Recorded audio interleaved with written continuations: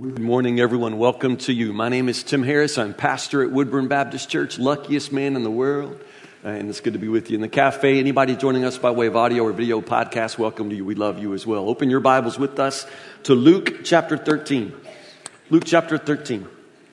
As you turn to Luke, let me put a verse on the screen from 2 Peter chapter 3, verse 18. The key word here is grow.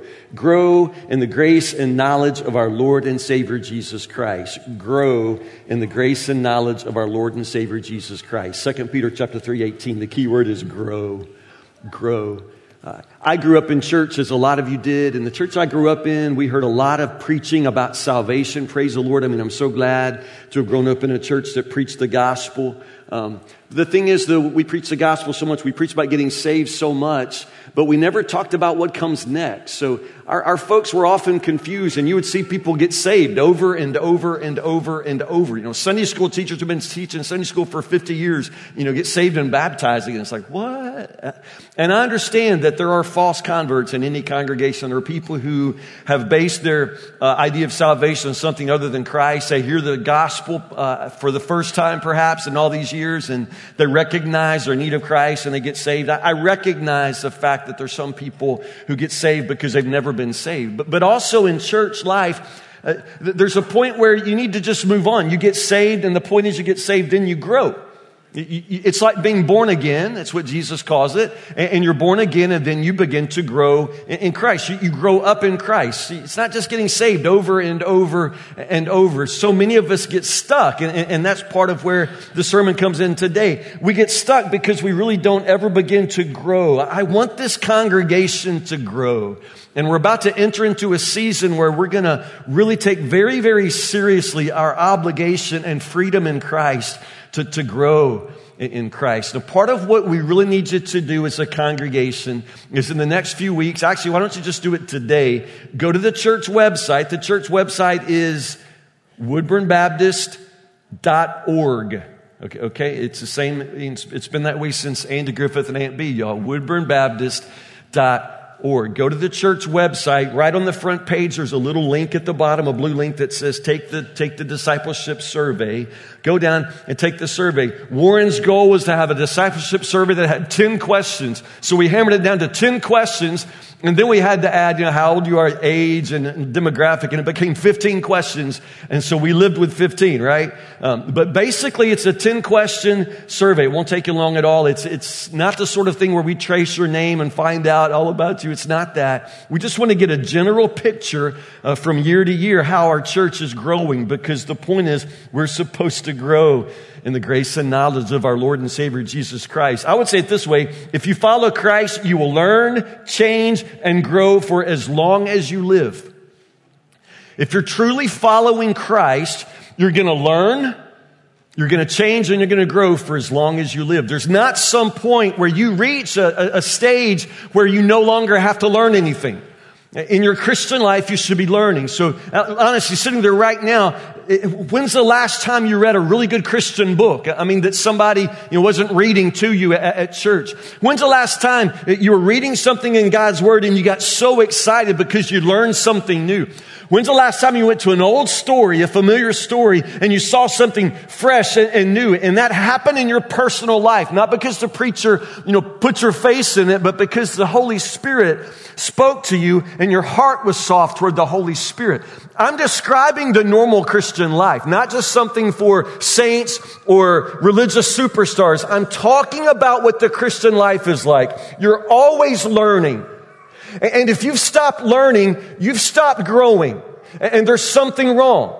And you need to recognize that there's something wrong. You change, constantly changing, because we're always becoming more and more like Jesus.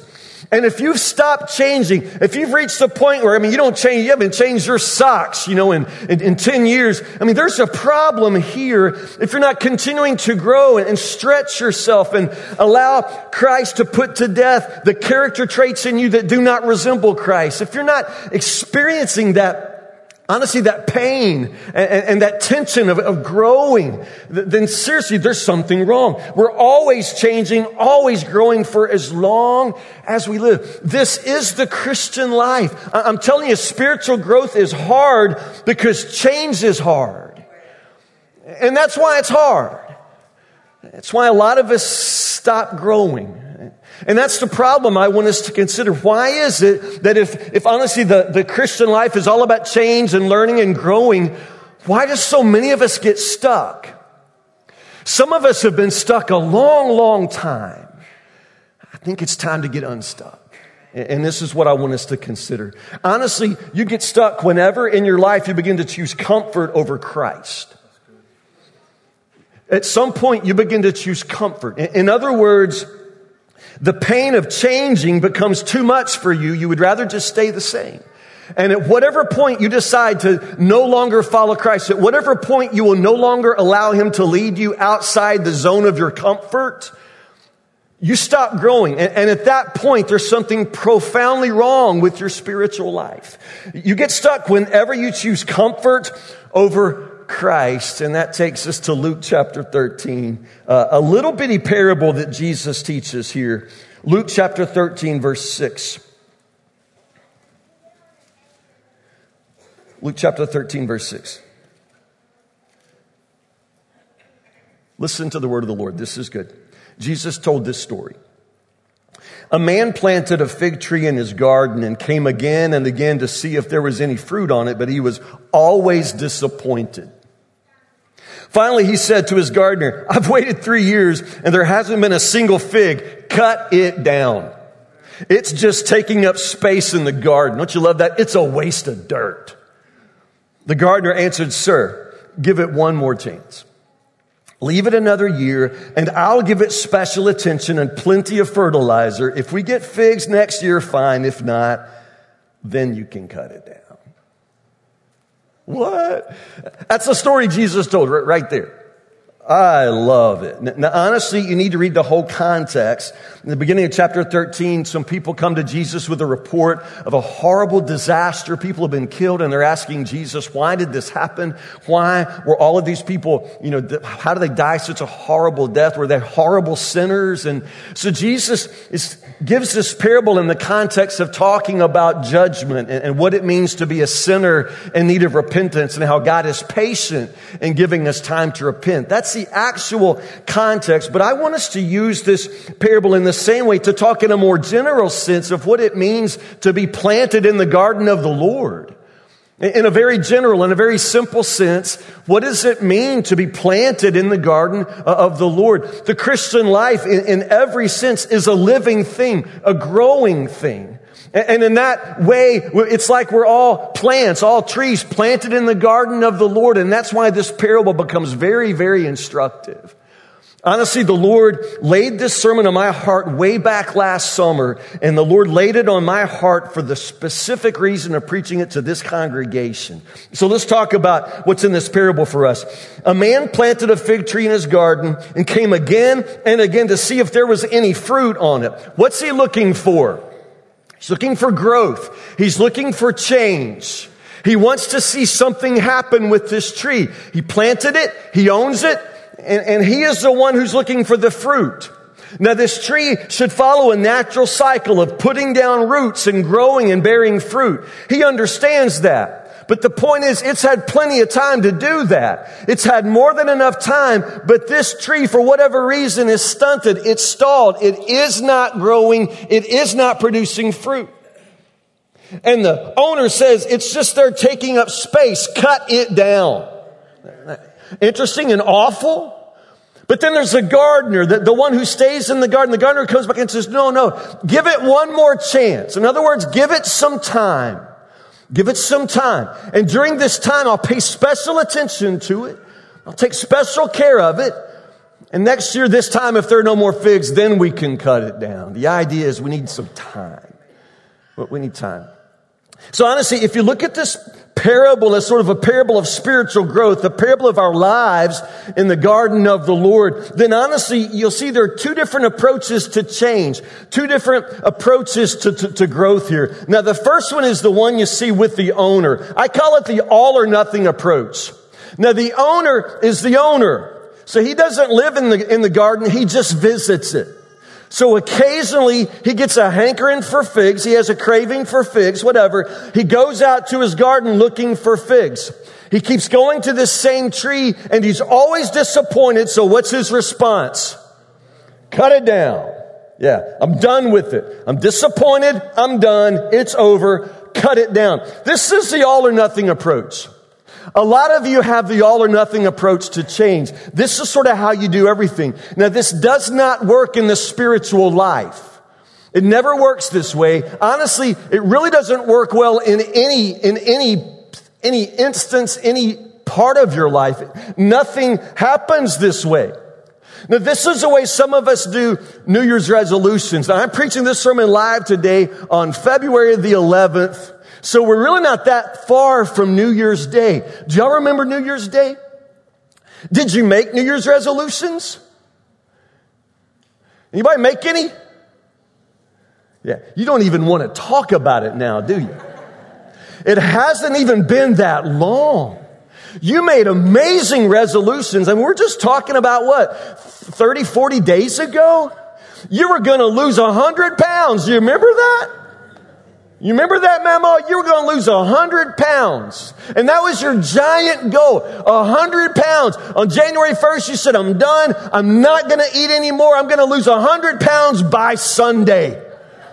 Because that's how we do it, right? Because dieting is miserable. I don't want to be on a diet forever. I want a diet that'll just, drop it immediately. It doesn't matter what kind of, torture I'm going to put my body through. If it costs me like 5 days of just diarrhea, I'll do it. I mean, this is how we are, right? I just want to do it and have it done and get it over with. So that's our approach, all or nothing. I'm going to lose 100 pounds. Day one goes by. You're doing really pretty good. You eat carrot sticks. You eat celery sticks. Who can do that? Like rabbits. It's awful. You're starving. Your stomach's growling. On day two, you eat, a good breakfast, dry toast and whatever, an orange. And then by lunchtime, you're like dying. So you go down to the machine at work and you get like a pack of those Oreos. Like those mini Oreos, they're like this big. It's only enough in the bag to make you mad. So you eat the bag of Oreos, you think, shoot, I've messed up. I've messed up my diet, but I'll do better at supper. And then at supper time, you sit down in front of that salad and you think, I'm going to die. I'm going to die. So what do you do by bedtime? You just go to the fridge and eat a jar of mayonnaise. Eat the whole jar of mayonnaise, And it's January 3rd now, but you think, well, I blew it, but there's always next year. It'll be January again in 12 months. I'll try again next year. I'm done. And that's how we do. I'm going to be a better husband. That's my New Year's resolution. I'm going to be the world's greatest husband. Yeah. How's that going for you, sir? Better yet, let's ask your wife. If she's now married to the world's, we make these giant goals. I'm going to be a better parent. We make these giant goals. The problem with a giant goal is, the problem with our thinking is that we honestly begin to think that the key to having a big change is to make a big goal. That the way to make big change is to make big change. And it really doesn't work that way. It never works that way. Let's say my goal is to be the world's greatest husband. That's a giant goal. And I can strive toward that giant goal. The problem is that big goal would actually entail 1,000 smaller things. 1,000 everyday kind of things that I really don't even think about because I'm just thinking about being a better husband. Being a better husband would probably mean doing the laundry. When your wife is at the IF gathering all weekend. I did that yesterday. I did the laundry. I don't do laundry at our house, y'all. I mean, I'm a great husband in lots of other ways. But y'all, I did the laundry yesterday. You know what I found out? My wife does like 100% of the washing at our house. And all the dirty clothes are mine. Like all of them. Like all of them are mine. And I really feel bad for her. That's like awful for you. But it's horrible for her. It really is, y'all. She had like 2 pair of socks. I know she leaves the house dressed every day, but apparently she never gets anything dirty. Preaching's messy work, y'all, but But you know, that's the truth. To be a better husband would involve things like doing laundry on Saturday morning. You understand? And learning not to lose your temper. Learning not to act like you're asleep when she asks you to get off the couch and take care of the kids. You know, learning how to share the remote. I mean, learning how to share the chores. I mean, learning how to put somebody else's needs ahead of your own needs. We talk about being a better husband in this large, giant sense. But focusing on that big, giant, impossible goal actually distracts you from all of the smaller goals that would be required for you actually ever to reach the bigger goal. Does that make sense? Losing 100 pounds is an amazing goal. But you know, maybe if you just decided to not eat dessert after supper, or maybe not eat dessert after 10 o'clock at night, you know, there are small things you could do. But the point is, we don't really think about the small things. We just make these giant goals, these all or nothing goals. And when we fail, we quit. When we're disappointed, we're done. And that's the owner in the garden. Understand? He just visits the garden. He doesn't live there. He just occasionally pops in, wishes he had some figs. He's disappointed. He's done. Cut it down. Yeah. All or nothing. It doesn't work. It's not working in any other part of your life, and it won't work in your spiritual life either. Okay? Because there's another way. It's this slow lasting change. And this is what the gardener understands. He says, no, wait. Give me time. Understand that? Give me time. You know, you just, drive up in your car and hop out and walk over here expecting figs, immediately. And it doesn't work that way. If you want results, give me time. Understand? So everything in your life that requires growth, that requires change, it requires time. You've got to learn to give things time. And you've got to learn that slow change is lasting change. Slow change. In other words, it's not losing 100 pounds in a week. It's maybe losing 100 pounds over the course of 2 years. Because slow change is lasting change. So the gardener says, no, give me time. I will pay this tree special attention. You see, the gardener doesn't just drive up and visit the garden on occasion. He lives there. He works there. He's there every single day. And he says, every single day, I will give this tree special attention. I'll give it the attention it needs. And over time, let's just see if we don't have some results. It's slow change. Honestly, the secret of the spiritual life is the everydayliness of it. Is that a word? Everydayliness. It's every day. You can't just sort of visit Jesus at church on Sunday. It doesn't work that way. You can't just get saved, at some point in your life and then walk off, live like hell, and then come back 3 years later and ask to be rebaptized. It doesn't work that way. That's not the Christian life. That's not anything at all how this works. It's slow change. It's lasting change. And this is exactly what Jesus is illustrating in the story. The gardener says, sir, give it one more chance. Leave it another year and I'll give it special attention and plenty of fertilizer. Okay, that's a New Living Translation. What he literally says is two things. I'm going to dig it and I'm going to dung it. That good? I'm going to dig it and dung it. Okay, what does it mean to dig it? I did this yesterday, actually, man. Casey was at the IF gathering. I was doing laundry, y'all. I was on fire. I looked over in the corner and there was this tree. That honestly, I think it's called a dragon tree. I'm not really a plant person, but this thing came from my grandmother's funeral. And so it's sort of special to me. And it's died and come back to life. I could preach from it, y'all. Because honestly, I sit it outside in the summer and it gets all the sunshine and rain that it needs. And then I bring it in the winter and it just, lays in the corner and cries for help. So the problem with it at this point, it's been out so many summers that it's root bound in its pot. And at the same time, the soil has gotten really hard. You ever had a plant like this? So when I water it, the water just runs out and out the bottom and all over the floor and the plant's still dry. And I don't understand it. The point is the soil is so hard now and the roots are so compact. This thing is like a rock and therefore it's going to die. because of the way it's sat there so long. Now, it's grown for years and years and years, and this has been good soil, and it's been a healthy tree. But the point is, sitting there this long has not been good for it. All of those summers in the sun, all of that rain that fell and beat down, I'm telling you, that soil was hard as a rock. So yesterday, I grabbed this pot, I set it in the kitchen sink, and I filled the whole sink with water. The dragon trees don't like a lot of water.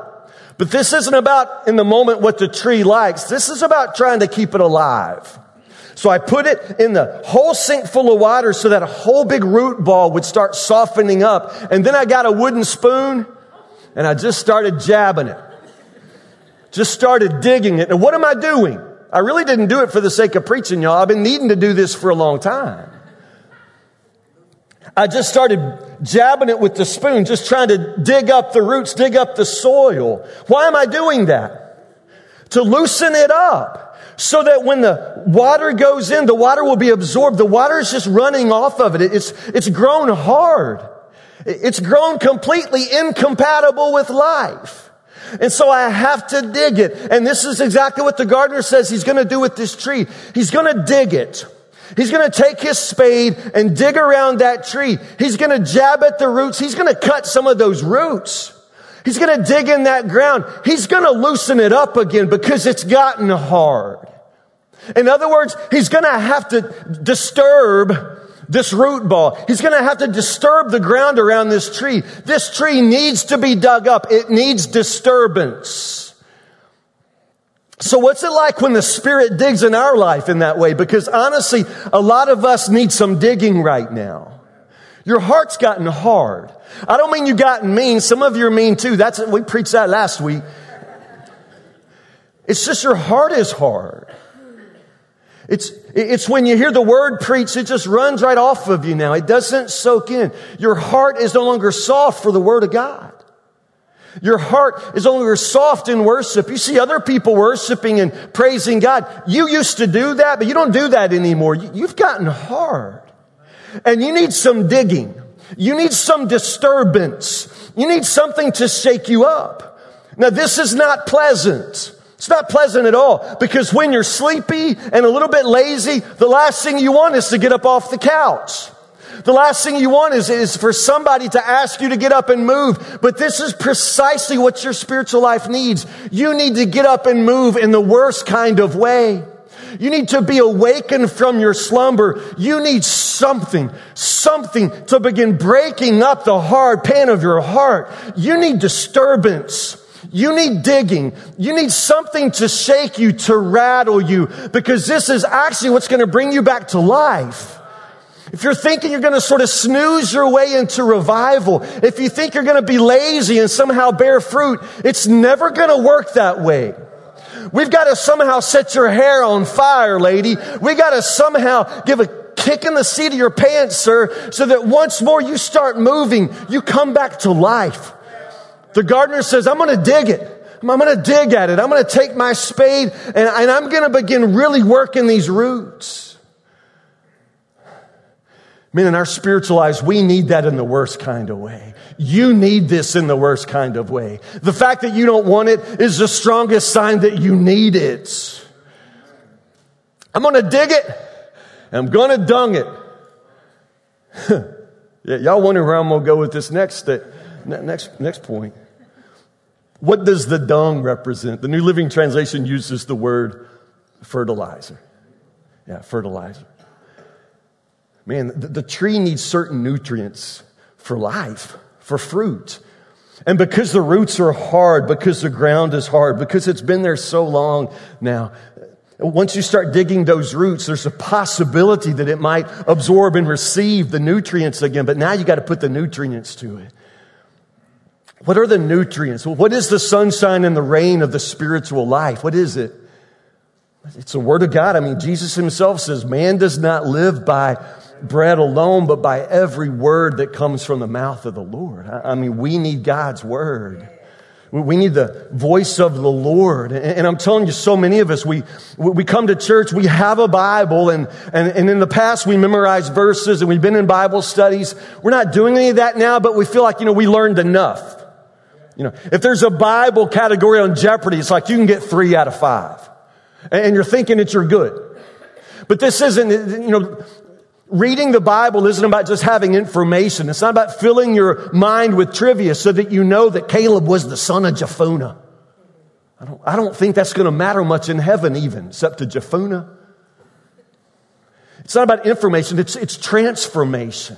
It's reading the Word of God, not just to say you read it today, but reading it with a mind toward how is this verse going to change my life today? The book of James says it's like looking in a mirror to see what you look like. And when you look in a mirror and you see that you got spinach on your teeth, you instantly begin to change yourself. The point of looking in the mirror is that you know how to present yourself, how you need to change. And the Word of God is like that. You holding a mirror up to your own soul every single day. And when you see that the Bible says you need to learn how to forgive, you walk right away and you do what the Bible says. You change in response to God's Word. That's what it means to have a soft heart. That's what it means to grow. So the Word of God is actually fuel for change. It's fuel for growth. You don't just read it because you think you're supposed to know this information. You read it to find out how you're supposed to live. Don't just look for something, a good question to stump your Sunday school teacher on Sunday. Look for a command to follow and then follow it. Look for an example to imitate. Look for something there that helps you understand more and more of how far away your heart is from the Lord. Look for something that'll draw you nearer. The Bible is about transformation. This is the fertilizer for your growth. So the gardener says, I'm going to dig it. I'm going to dung it. Give it some time. I think we'll see something different next year. So what are the lessons for spiritual growth? Well, let me give you a couple and we'll be done. First off, in your Christian life, strive for continuous growth. Continuous growth. I know, I love all of you. I've prayed with, I've been your pastor 21 years. I've been there with you when something horrible happened and you come in my office and say, Pastor Tim, I'm going to be a missionary in Botswana. I told the Lord if he'd just bring my son home, I'd be a missionary in Botswana. Guys, it'd be fantastic to send you to Botswana, actually, on some days. But it's probably less about that. You want these amazing, dramatic explosions of growth in your life. Like all of a sudden, God's calling you to preach. And Pastor Tim, the Lord's laid on my heart, I need to preach next Sunday. And the last Saturday night you were in a bar, but you want to preach next Sunday. It doesn't work that way. That's not exactly how growth looks. It's not about all of a sudden you're just poof. Sometimes the Lord is He's able to change us overnight, but for the most part, in your Christian life, the sanctification, the transformation that's going to happen is going to be slow, continuous growth for your whole life. Day by day, week by week, minute by minute, you're becoming more and more like Jesus. Strive for continuous growth. I've said the secret of the Christian life is the everydayliness of it. Every day you need to learn and practice everyday habits that will help you be with and become like Jesus. Every day, not just Sunday, not just Christmas and Easter. Every day you work at this. Every day you strive for continuous growth. Number 2, little changes over time lead to big change. Little changes over time. Now, I told you I'm starting a whole season in our church's life, and starting next week, we're going to spend a good amount of time talking about the little changes that you can make. But begin to focus on the little changes. It's wonderful that you want to be a better Christian. That's a big goal. That's a giant goal. But what does that mean? It probably boils down to probably a dozen little changes, little habits that you would have to begin incorporating in order to become a better Christian. Maybe start with one of those. You understand? Maybe start with one change. I'm telling you, little changes over time lead to big change. Now, I'm not saying that you got to wait 100 years to start seeing results. That's not true at all. You'll start seeing results. You'll be more like Jesus, today if you read His Word and surrender to it, but you're not going to make the whole trip today. You're not going to make the whole journey. There will still be plenty of work to do with Jesus tomorrow.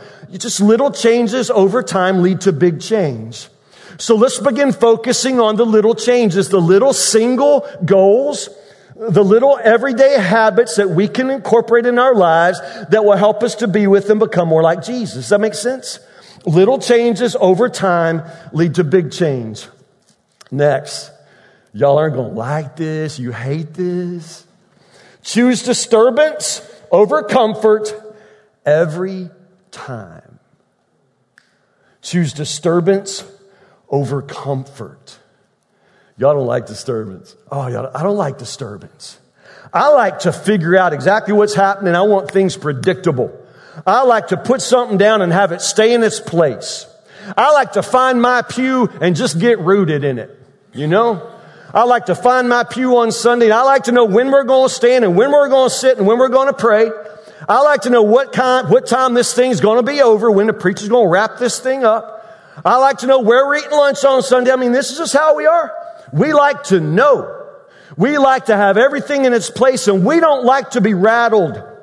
I'm telling you, that desire for comfort, that desire for everything to be nailed down and predictable, that desire that you have to settle in your place and never ever have to learn, change, or grow, that is poison spiritually.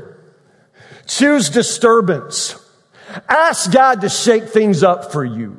Look for opportunities to follow Him outside your comfort zone, because I promise you, Jesus is not just going to walk around inside the little safe confines of what makes you comfortable. Jesus isn't just going to come over every day and watch a game show network with you. He wants to take you out on an adventure in life. He wants you to step out, step across, get your feet wet, as Caleb Hodges said. You need to learn to choose disturbance over comfort every time. Book of Psalms says over and over and over, sing a new song to the Lord.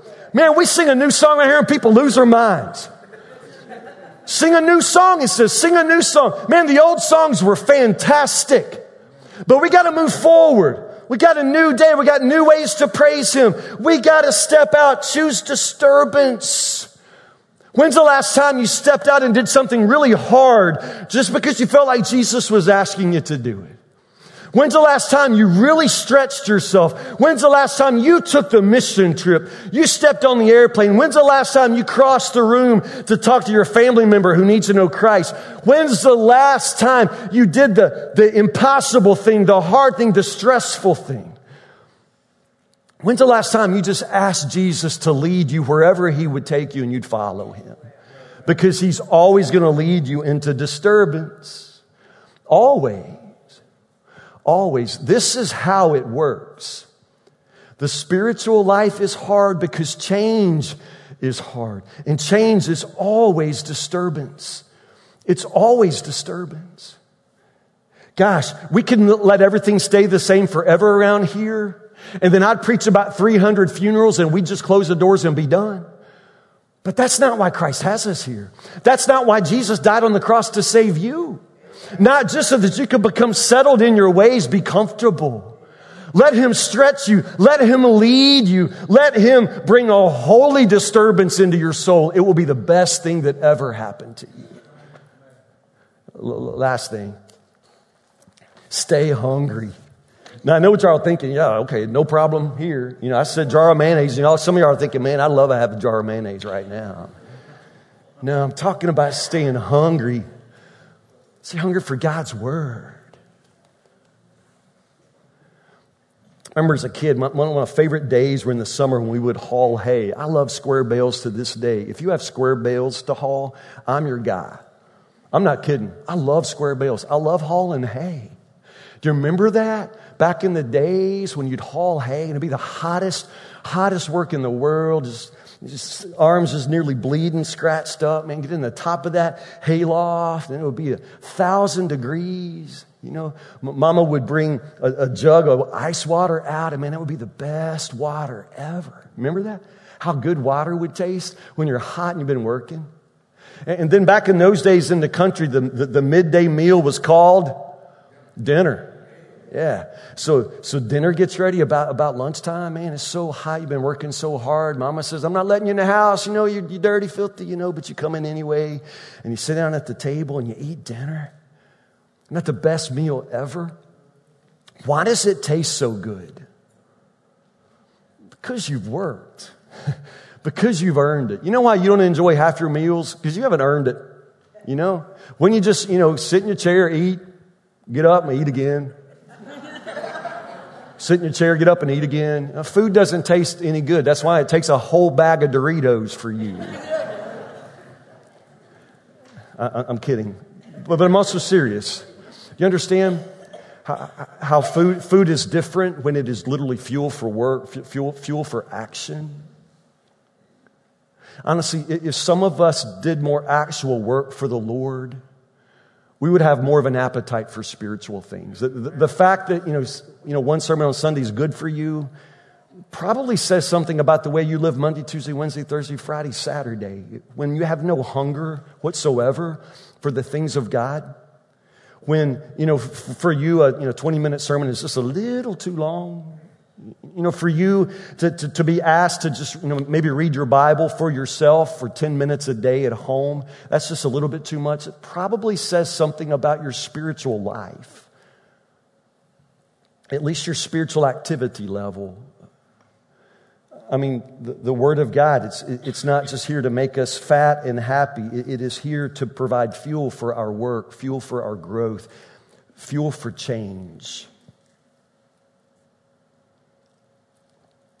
So the owner went out to the garden and saw this tree that had been there for years. Years. He looked for figs, but it wasn't bearing any figs. It was just there. A waste of dirt. In the garden of the Lord, there is no place for the tree that is not going to bear fruit. Cut it down. But the gardener says, no, give it time. Let me do some things every day, over time. This time next year, you might see a change. This is all I'm telling you. If you do some little changes, little things every day, over time, this time next year, you might see a big change. Pray with me.